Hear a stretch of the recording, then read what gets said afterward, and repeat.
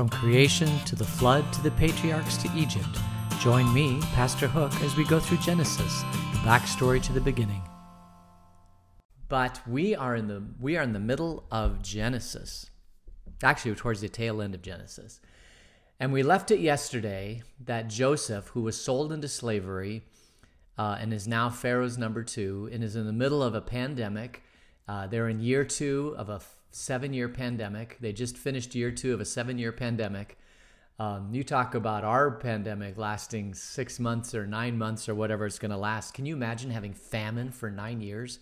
And if you hadn't prepared for it, how horrible that would be. All the death, all the destitution, all the despair, all the anger. But because God revealed to Pharaoh in a dream that this pandemic was coming, and because Joseph was able to interpret that dream, Pharaoh is well prepared. And Joseph is a hero, but Pharaoh looks like a hero too, because he's the one that listened to Joseph and put Joseph in charge.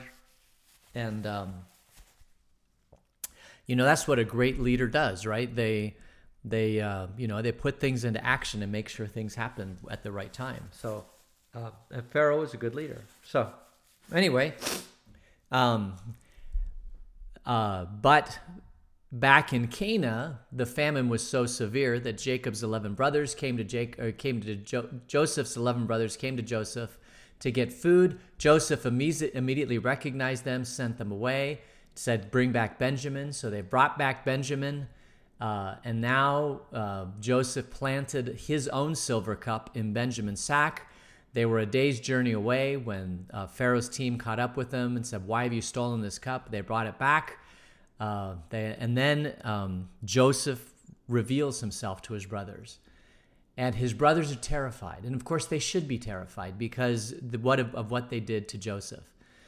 But Joseph is a mature, faithful man of God who takes a large look at life and understands that adversity is always going to happen. Bad things are always going to happen. But God is still present in this world. And if you take a step back and just look at the big picture, you can see, as Joseph said, what you meant for evil, God meant for good. Which yesterday we spent a little bit of time about how I thought that was the best way to live your life, is to look at all the things that look like evil, and some of them are evil, but God can take even evil things and turn them into good things because he is a great and amazing God. He's got all the power of the universe at his fingertips. He's got angels at the ready.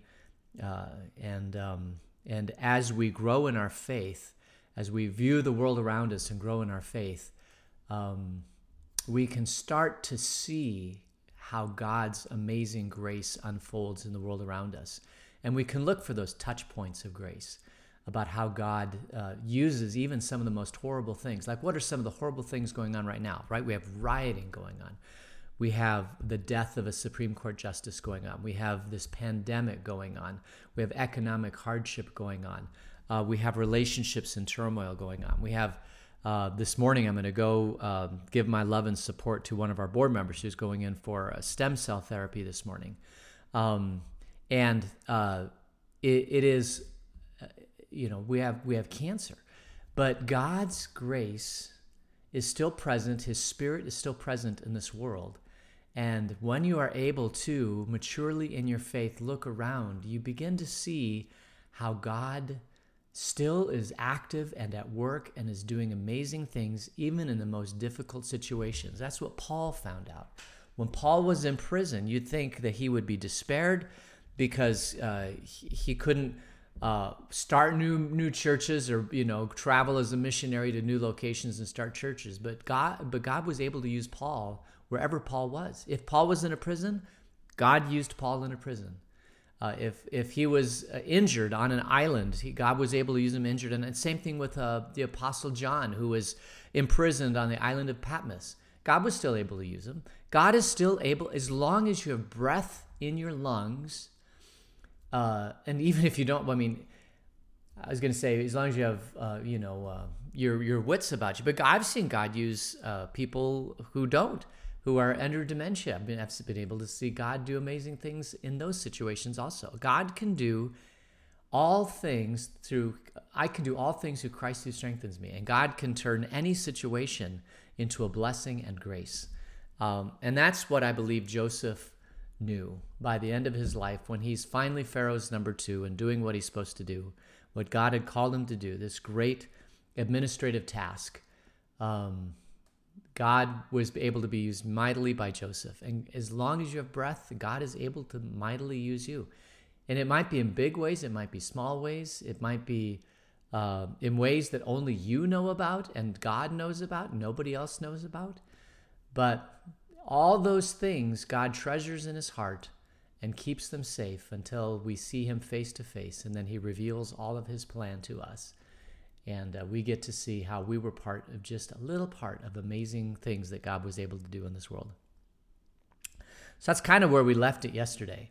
So we're going to continue on the story. We are in Genesis 45, I believe. Let me just look here. Yeah, Genesis 45. We'll just begin at verse 8. Verse 8, so then it was not you who sent me here, but God. He made me father to Pharaoh, lord of his entire household and ruler of all of Egypt. Now hurry back to my father and say to him, this is what your son Joseph says. God has made me lord of all Egypt. Come down to me, don't delay. You shall live in the region of Goshen and be near me, you, your children and your grandchildren, your flocks and herds, and all you have. I will provide for you there, because 5 years of famine are still to come. Otherwise, you and your household and all who belong to you will become destitute. You can see for yourselves, and so can my brother Benjamin, that it is really I who am speaking to you. Tell my father about all the honor accorded me in Egypt and about everything you have seen, and bring my father down here quickly. So this is as if here in the United States, somebody was living in the White House or living in one of the presidential, vice presidential, secretary, cabinet position houses that are very, very close to Washington, D.C. And you're now, maybe it's not the president, maybe it's the vice president, maybe you are connected to, the prime minister is a better way to think about this, because Pharaoh is like the king or the queen, and Joseph is like the prime minister. We don't have that system of government here. We have a king. We don't have a king. We have a president. And I guess, I don't know, in our circumstances, the president is also the chief executive. So he has a dual role. But it'd be like, if the president, a chief of staff, there you go. That's what it is. If you were the chief of staff to the president of the United States and you had a house right next to the White House, and you found out that your long lost son, who you thought was dead, was now chief of staff for the president of the United States, and he says, I want you to come live with me, you'd probably do it, right? Because he has a position of power and influence, well loved by the people, although could have been once you get into politics, nobody's well loved by everybody. And here in the United States, man, it seems like it is getting worse and worse and worse, where half the people love the current administration, half the people hate the current administration.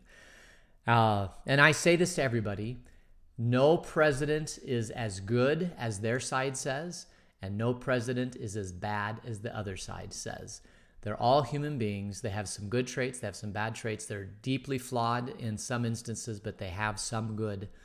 They don't get elected unless there is some ability within them that's seen by the people of the United States. So these people that become our leaders deserve a looking at and a respect at some level, no matter who they are, because they are our leaders. We get deeply polarized here in the United States. And as a matter of fact, we can get so polarized that it splits families apart. And let me tell you something, no politics should ever split apart a family, my friends. Your family and blood runs a whole lot deeper than politics. And your faith and the way that God works in your life should be primary anyway. The fact that you're in the kingdom should be first and foremost. Seek first the kingdom of God and his righteousness. And if if you do that and you put politics as secondary, it puts the right perspective on what politics is. I cannot believe how many people on both sides of the aisle like everything revolves around politics. It's the most important, like who's in charge of your particular group or tribe. If they're not in power, then the world is falling apart. And when they are in power, the world is coming together greatly. No, there is no perfect leader, my friends. There are only imperfect people doing what they've been elected to do. And so it's a lot of people think that the United States, I happen to be one of them, think it's the representative form of democracy is the greatest way to lead right now. There may be other ways in the future that we can figure this out with the technology, right? Maybe we can really figure it out. But right now, representative democracy seems like the best way to go. And so I'm very proud of the United States. I'm very proud of that we've been able to hold it together in the midst of all sorts of things. But please don't make politics the number one thing in your life. You are a child of the King. The King is the number one thing in your life. And just no matter where you are in the world, God can use you and the situations of the world around you to bring his love and peace and grace. And it doesn't matter who's in the White House or who's in the Senate, or who's in the Congress, or who's on the Supreme Court. All of that is secondary to the fact that you are a child of the King. And, you could be in a corrupt government and be in prison for a reason that is not even fair and still have God use you in amazing ways. We've seen that across the world and across time also. All right, so of course they're going to go with Joseph. We'll continue reading, verse 12. You can see for yourself, and so can my brother Benjamin, that is really I. Bring my father down. Yeah, so we'll go to verse 14 here. I'll bring it up to the top. Then Joseph threw his arms around his brother Benjamin and wept. And Benjamin embraced him weeping, and he kissed all his brothers, and he wept over them. And afterwards his brothers talked with him. And when the news reached Pharaoh's palace that Joseph's brothers had come, Pharaoh and all his officials were pleased. Pharaoh said to Joseph, tell your brothers, do this, load your animals and return to the land of Canaan, and bring your father and your families back to me. I will give you the best of the land of Egypt, and you can enjoy the fat of the land. Verse 19, you are also directed to tell them, do this, take some carts from Egypt for your children and your wives, and get your father and come. Never mind about your belongings, because the best of all of Egypt will be yours. So this is Pharaoh's grace. I don't know if Joseph expected this. Joseph thought that he would come and maybe from his earnings or whatever put his father up. But once Pharaoh hears about that Joseph has family, he says, of course, absolutely, you have to go get your family. And don't even worry about bringing your things. Bring them here and we will give you all that we can in Egypt. That's how much Pharaoh loved Joseph. Think about it. Pharaoh loved Joseph so much, he's willing to just go and get all of Joseph's family, bring them back to Egypt and take care of them. And that is a huge, huge, huge blessing. But it's also a curse. Because we're going to have generations of people that are now being taken care of by Pharaoh. And a switch is going to happen between Genesis and Exodus, where at first they become prized members of Pharaoh's court. As different pharaohs come along, they become slaves in Pharaoh's court. So while there's things, little lurking in the background behind this kindness and grace of this Pharaoh is the fact that future pharaohs do not feel as highly dedicated to Joseph and his family as the original Pharaoh did. Because if you do not earn it yourself, if you have somebody else taking care of you, it's easy to become lazy and content and in slavery. And you say, wait, no, we live in a free America. Yeah, we live in a free America. But if you are not taking care of yourself, if you are not using the gifts that God has given you to do whatever you can to take, and I understand there's destitute people and all that, but this was a whole tribe of people. If you're not taking care of yourself, you're in slavery, my friends. Now, it ends up becoming real slavery in Pharaoh's court, but But if you're not taking care of yourself, then you're enslaved to somebody else. Just thought I'd throw it out there. So verse 21. So the sons of Israel did this. Joseph gave them carts as Pharaoh had commanded. And he also gave them provisions for the journey. To each of them he gave new clothing, but to Benjamin he gave 300 shekels of silver and 5 sets of clothes. And this is what he sent to his father: 10 donkeys loaded with the best things of Egypt, 10 female donkeys loaded with grain and bread and other provisions for his journey. Then he sent his brothers away, and as they were leaving, he said to them, "Don't quarrel on the way." Oh my goodness. So Joseph remembers how his brothers would quarrel. Of course they would quarrel. 11 boys, they used to fight each other on the ground, and then they used to argue about things. And Joseph's like, "Don't quarrel anymore. You have no reason to quarrel." Of course, Joseph can't stop them from quarreling. Of course they're going to quarrel. They're 11 brothers. Do you stop quarreling with your brothers and sisters just because you get older? Verse 25. So they went up out of Egypt and came to their father Jacob in the land of Canaan. They told him, "Joseph is still alive. In fact, he is ruler of all of Egypt." Jacob was stunned. He did not believe them. But when they told him everything Joseph had said to them, and when he saw the carts Joseph had sent to carry him back, the spirit of their father Jacob revived. And Israel said, "I'm convinced my son Joseph is still alive. I will go and see him before I die." I would have loved to have been a part of that conversation, a fly on the wall there. Because they'd have to lay out the whole thing, how they sold him into... it's going to come out.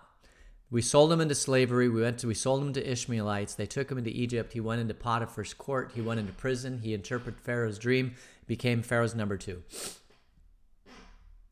And Daddy's not angry about it. He sees this as part of God's plan.